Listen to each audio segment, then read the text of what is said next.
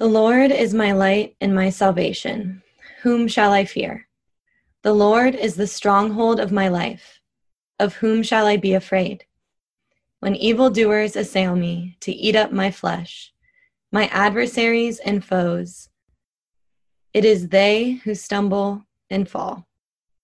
Though an army encamp against me, my heart shall not fear. Though war rise against me, yet I will be confident. One thing have I asked of the Lord, that will I seek after, that I may dwell in the house of the Lord all the days of my life, to gaze upon the beauty of the Lord and to inquire in his temple. For he will hide me in his shelter in the day of trouble. He will conceal me under the cover of his tent. He will lift me high upon a rock. And now my head shall be lifted up above my enemies all around me. And I will offer in his tent sacrifices with shouts of joy. I will sing and make melody to the Lord. Hear, O Lord, when I cry aloud. Be gracious to me and answer me. You have said, seek my face. My heart says to you, your face, Lord, do I seek. Hide not your face from me. Turn not your servant away in anger, O you who have been my help. Cast me not off, forsake me not, O God of my salvation. For my father and my mother have forsaken me, but the Lord will take me in. Teach me your way, O Lord, and lead me on a level path because of my enemies. Give me not up to the will of my adversaries, for false witnesses have risen against me, and they breathe out violence. I believe that I shall look upon the goodness of the Lord in the land of the living. Wait for the Lord. Be strong and let your heart take courage. Wait for the Lord. The word of the Lord. Thanks be to God.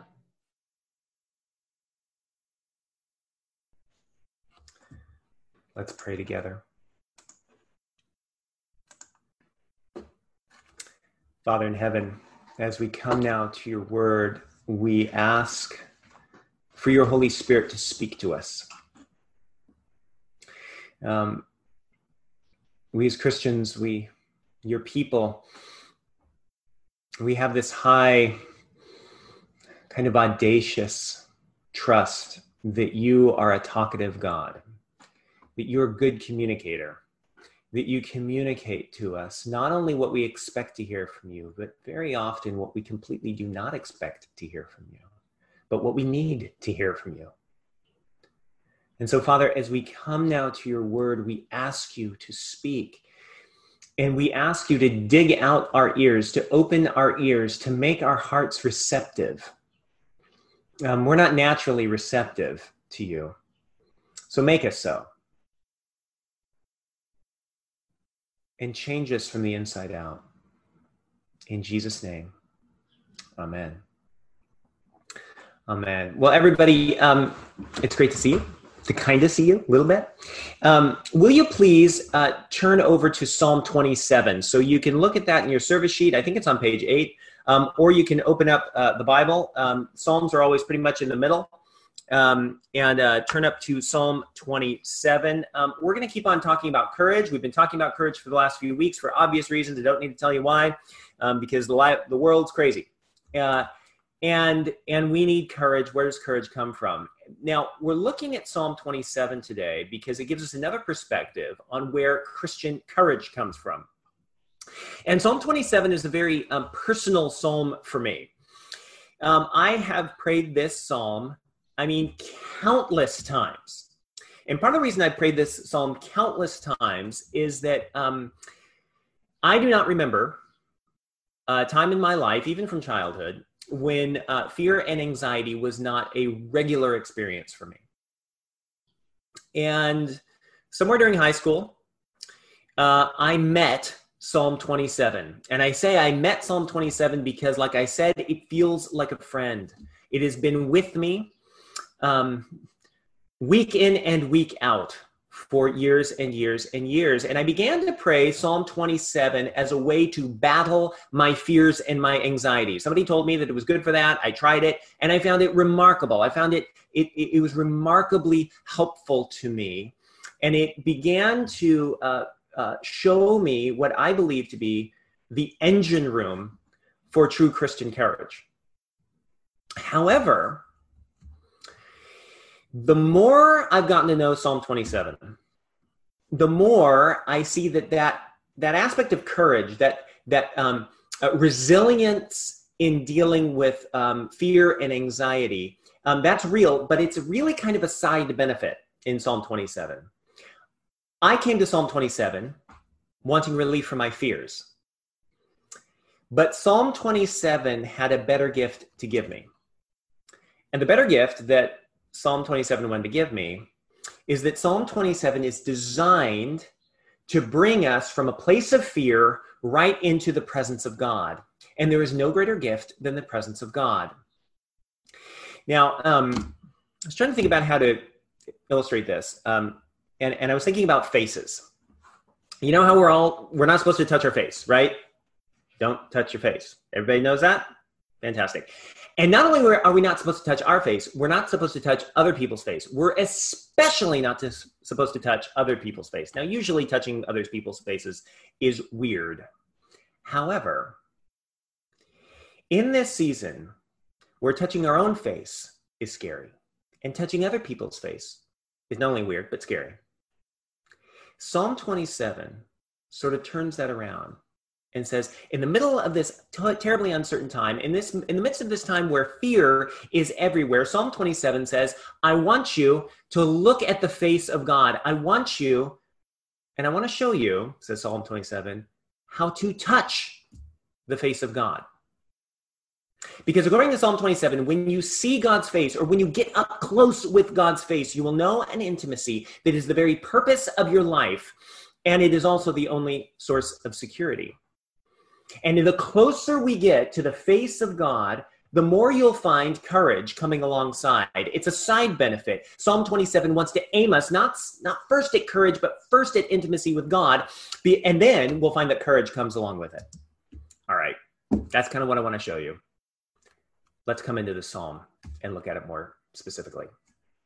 Take a look at the psalm, and just like every psalm, you need to imaginatively enter the psalm. So you got to picture the scene. Look at verse 2. This is David writing, and he's describing what's happening around him. So verse 2, he says this, when evildoers assail me to eat up my flesh, follow the imagery. My adversaries and foes, it is they who stumble and fall. Though an army encamp against me, my heart shall not fear. Though war rise against me, yet my heart will be confident. Now, stop there. Imagine the scene that David's painting. He's painting a really bad scenario. I think the word is he's catastrophizing.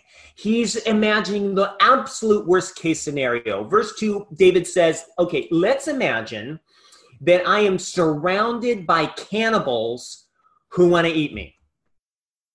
Like that counts for bad, right? Or then verse 3, he says, actually, let's imagine that let's imagine that there's an army surrounding the city. But the army doesn't just want to conquer the city. The army it doesn't really care about conquering the city. It just wants to kill me. Imagine that. Now, if you think about that for a few minutes, hopefully we'll be able to agree that that is a bad scenario. That's a bad circumstance, okay? However, take a look at your own heart as you imagine that. Here's my question. Does David's scenario, his worst case scenario, does it touch your fears? Like, do you find your heart going, ooh, yes, that's the thing I'm worried about? Now, my guess is that probably the answer is no. My guess is that there's a little bit of a danger here that we hear David's worst case scenario and it just sounds so extreme, it sounds unrealistic, and in that way it just kind of deflects off our hearts. David's worst case scenario probably is not our fears. Now, if you're in northern Syria right now, David's worst case scenario is your reality, but that's not where we're at. My guess is that for most of us, our worst case scenario is something like, and see if you can identify with this, something like financial ruin, or losing a loved one, or being sick, or finding ourselves alone forever. Does that sound right? Something like that? My guess is that those are the kinds of things that make us, on this call, our guts seize up at 4 a.m. Now, whatever your worst case scenario is, keep that in mind and go back to this psalm. Because you got to remember who's praying this prayer. David is praying this prayer, and everything that David describes in verses 2 and 3 happened at some point in David's life. And it actually, all those things happened multiple times. He's not doing hyperbole. This is not imaginary. This is not tongue-in-cheek. David was hunted like an animal multiple times over the course of his life. You are reading the words in Psalm 27 of a man who knows teeth-grinding fear. So now, in the midst of David's worst case scenario, which is really, really bad, what is it that he prays for? What's the one thing he asks of God? Actually, before we do that, think about yourself. If in your worst case scenario, what's the one thing you would ask of God? If you could only pray one prayer, in your worst case scenario, what's the one thing you would ask God to do? Got it in your mind? Okay. Keep that in your mind, whatever you would pray for in the worst case scenario if it was happening. And now compare your prayer to David's prayer. Look at verse 4.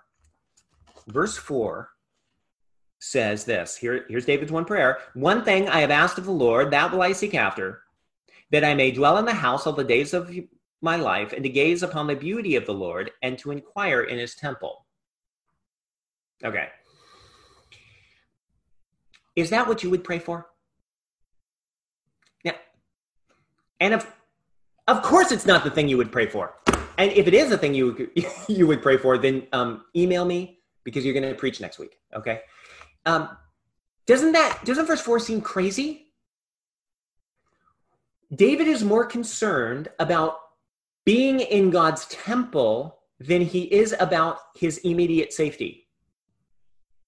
And the question that has perplexed and captivated my heart for years is the question, why in the world would David pray this prayer in the midst of experiencing his worst fears? And this is where we need to slow down, Emmanuel, because this is so important. I can't even describe how important this is. Look at verse 4, and I want to point out two ideas. David talks about the temple. David talks about beauty. Let's take those in turn. First, the temple of the Lord. What's a temple? A temple is a building designed to bridge distance and facilitate relationship between God and humanity. So we're all of us right now are on a Zoom call, right? We're all getting really used to Zoom calls. What is Zoom for? Zoom is a platform designed to bridge distance and facilitate relationship between people who are in lockdown. And we're really grateful for it, right? That's kind of what a temple is supposed to do. And if you look through the Bible, all through the Bible, there's this desire in God. God's driving desire is to meet with his people in the temple. This doesn't get enough play in Christian circles. So even if you spend a lot of time with the Bible, you might not have heard about this. But if you've been with Emmanuel for a few months, we've been going through the book of Exodus. You remember the story of Exodus? Israel is enslaved in Egypt for a long time. And then God breaks into the story, liberates Israel from their slavery. Now, here's the question. Why does God liberate Israel from their slavery? Well, the answer is many, many reasons. But one of the biggest is that God wanted to bring his people out of slavery into a new land. And there he wanted his people to build a temple. At first they called it a tabernacle. It's basically the same thing. He wanted his people to build a temple where God and God's people could meet together. The culminating moment of the book of Exodus is not so much when Israel escapes slavery. That's the first act. The culminating moment in the book of Exodus is when God's presence enters the temple so that God and Israel begin to experience intimacy with one another. That is God's driving goal in the Exodus and all through the Bible.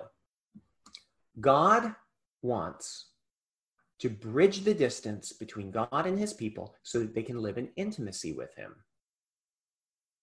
Now, keep that in your mind and go back to verse 4.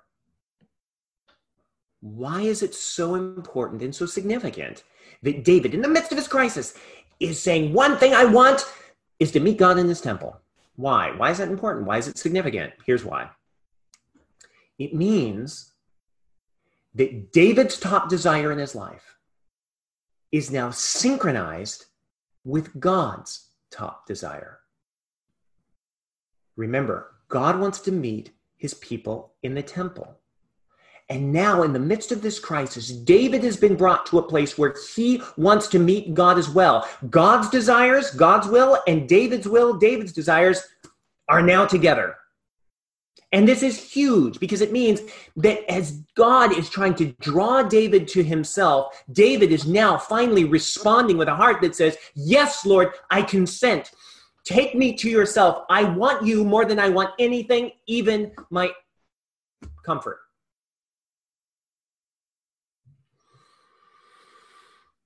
Now, let me try to say basically the same thing, but in an entirely different way.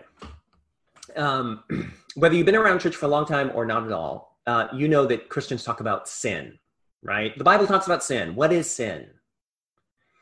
Sin is more than just rule breaking. It includes it, but it's more than it.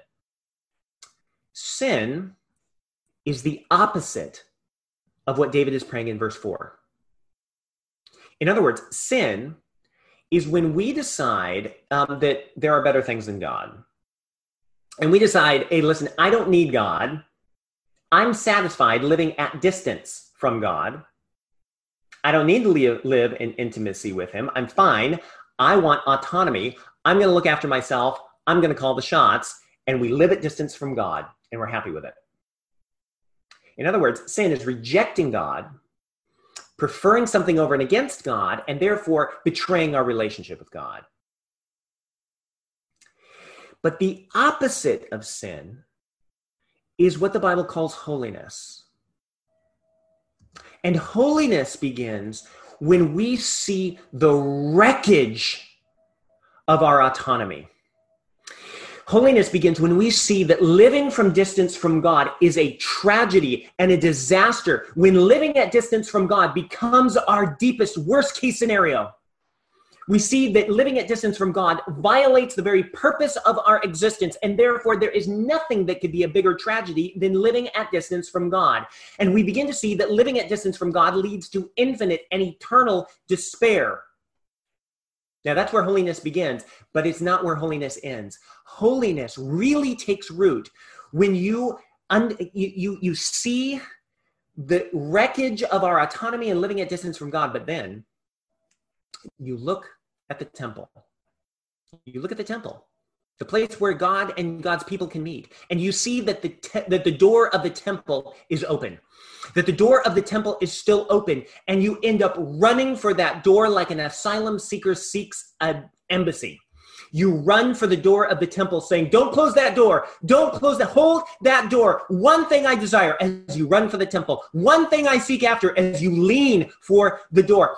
That I may dwell in the house of the Lord all the days of my life and to gaze upon the beauty of the Lord and inquire in his temple. And as you're running for the door, you hear a voice, the voice of God coming from the open door of the temple, screaming, yelling out at you, come, come, my child, I have been waiting for you. One thing I have desired for you, my child. One thing I seek after for you, my child, is that you may come into my presence forever. Come into the temple and find yourself at home. Is that what you thought holiness was? And can you see why David desires the temple? But there's more. Look back at verse 4. Do you see, on the one hand, it talks about the temple. On the other hand, it talks about the beauty of the Lord. What's the beauty of the Lord about? Well, we get a clue in verse 8. In verse 8, David talks about the face of God.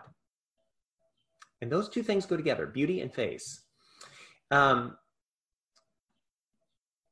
See if you can identify with this. I can't think of anything more beautiful than the face of someone who loves me very much. I love looking at the face of people who love me very much. Don't you?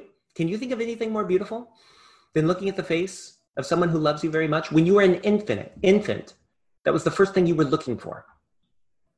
And nothing really has changed. But now just imagine that you are looking into the face, not only of somebody who loved you, but somebody who is love and is infinite love. You're looking into the face of somebody who is love and infinite love, combined with infinite justice, combined with infinite power. Now, nobody can really imagine what that face would look like, but nevertheless, wouldn't you find that face compelling if you could look at that face? Well, that's the beauty that David wants to see in the temple. The beauty inside the temple is the beauty of God's own face. But then now here's the catch. It's not really a catch, but it kind of sounds like a catch for a few minutes.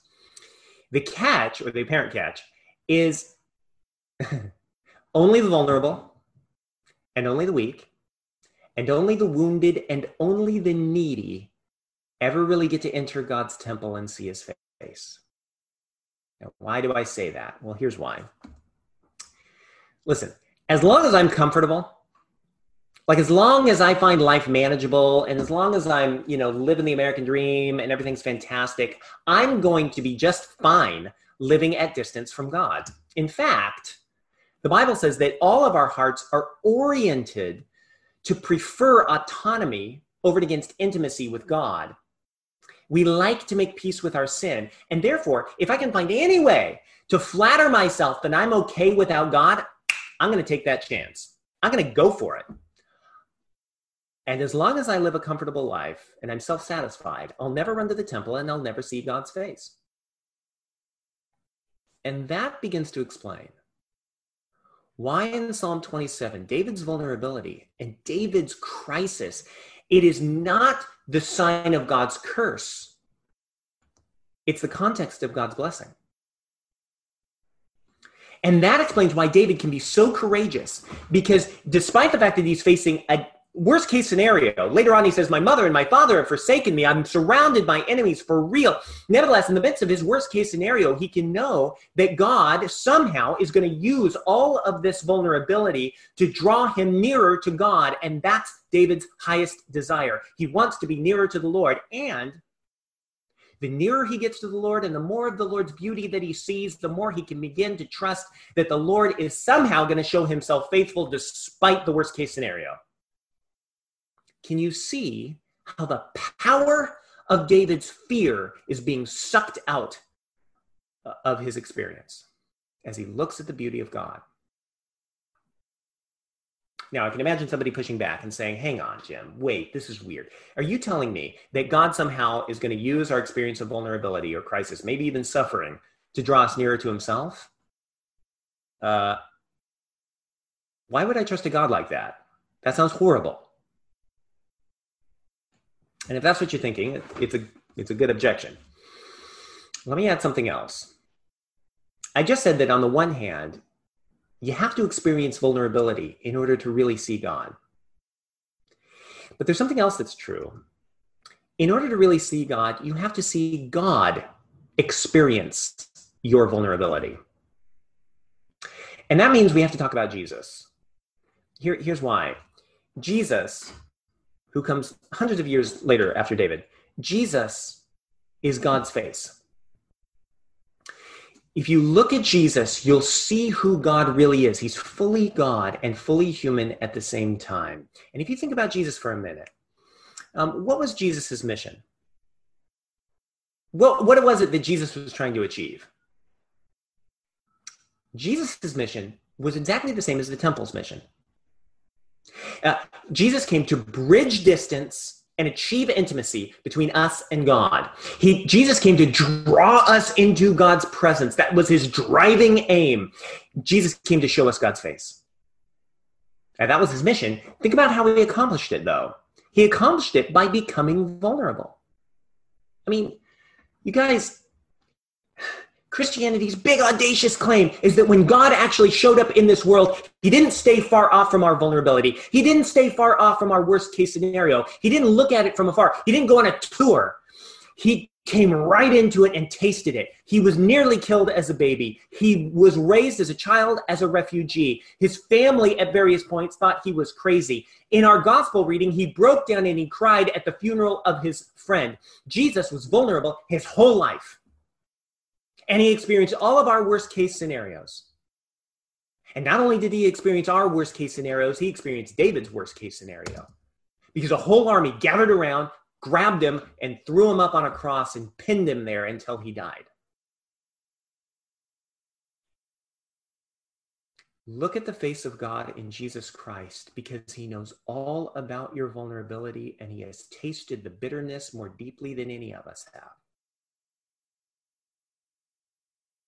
And he suffered all of that so that he could become our temple, so that he could bridge the distance between us and God and purchase intimacy so that sinners, people like me who prefer my own autonomy, could be brought into the presence of God. That's why he did it. Jesus came to us in the midst of our vulnerability. And if he did that, then we can trust him to use our vulnerability, redeem it, and use it to draw us nearer to him. But then just don't stop there. Keep going. Because remember that Jesus' story does not end in vulnerability. Jesus' story ends in resurrection. And if you belong to Jesus Christ, so does yours. And keep that in your mind and go back to David in verse 4. Because in verse 4, he sees the beauty of the Lord. He gets just a little glimpse. He doesn't see all that he could have seen if he were to see Jesus, but he saw enough of God's beauty that as he looks at God, he realizes that his story is not going to be defined finally by his worst case scenario. His story, as he looks at the beauty of God, he realizes that his story is going to be defined by the Lord's faithfulness and love. And that's why he bursts out with verse 5. Look back at verse 5.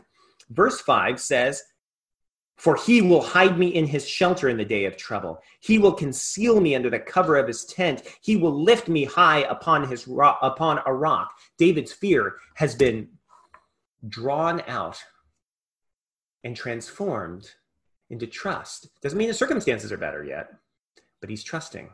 It's as if David says, I don't know for sure how God's going to pull it off, but I know that if I belong to a God who is as beautiful as the God that it is that I see in the temple, then I can see that he's more loving and more powerful and more faithful than I can imagine. And therefore, I can trust that somehow he's going to make this right, so I trust him. Now bring that to you and me. If you belong, Emmanuel, come on. If you belong to Jesus, then look at his face. Look at him on the cross. And look at his resurrection and know that that is your story. That's your story. Jesus is bringing you into his story. Look at him, and then, having looked at him, then look back at your fears. Look at your worst case scenario right in the eyes, and then you can prophesy over your own life. Verse 6. Verse 6 is a prophecy over your life if you belong to Jesus Christ.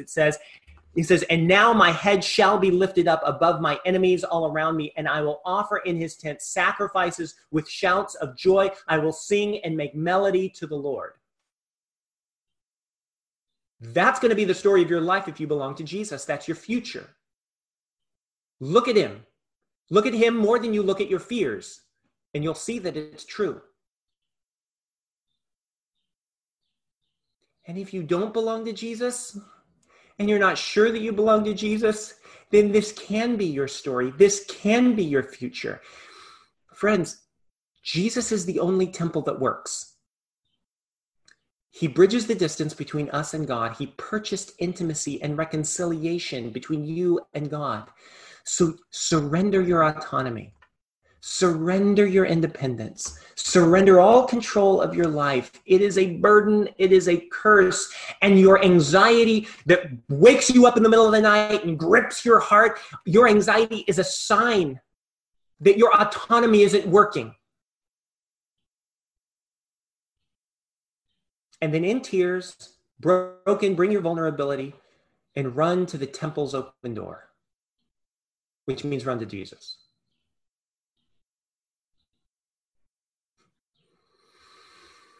All right, there's a lot more in this psalm, but let me end with 3 ways to respond to all this in times of uncertainty. The first, seek God's face more than your fears. Secondly, seek your growth more than your comfort. Thirdly, seek God's rescue by waiting for him. First, seek God's face more than your fears. Verse 8. Whatever else God may be doing right now in your life and in the life of everything, God is at least doing this. God is orchestrating our lives so that relying upon ourselves becomes intolerable, and so that we run to him for intimacy. And so, Emmanuel, let's just give up now and seek the face of God.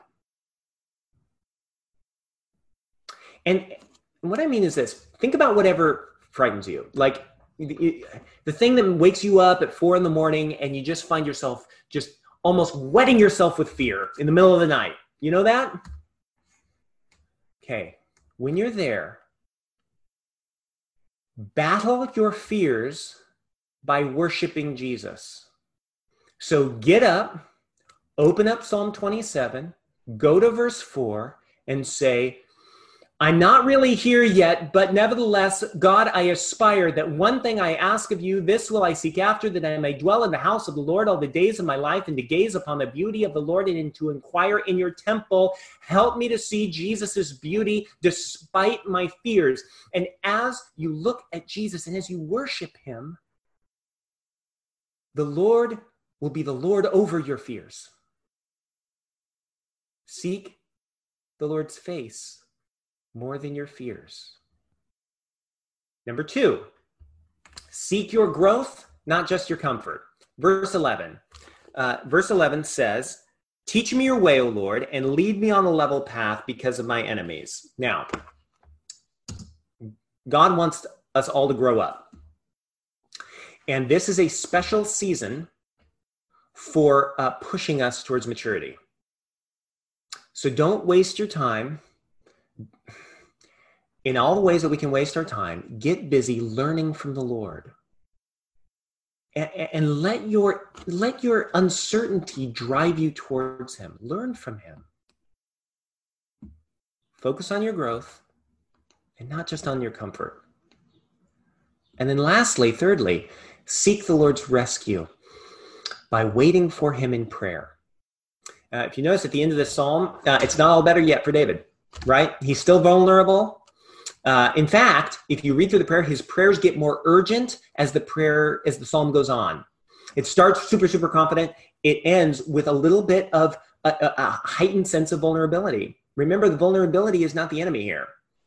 And the psalm ends in verse 13 with, I believe that I shall look upon the goodness of the Lord in the land of the living, which means it's not all wrapped up for him.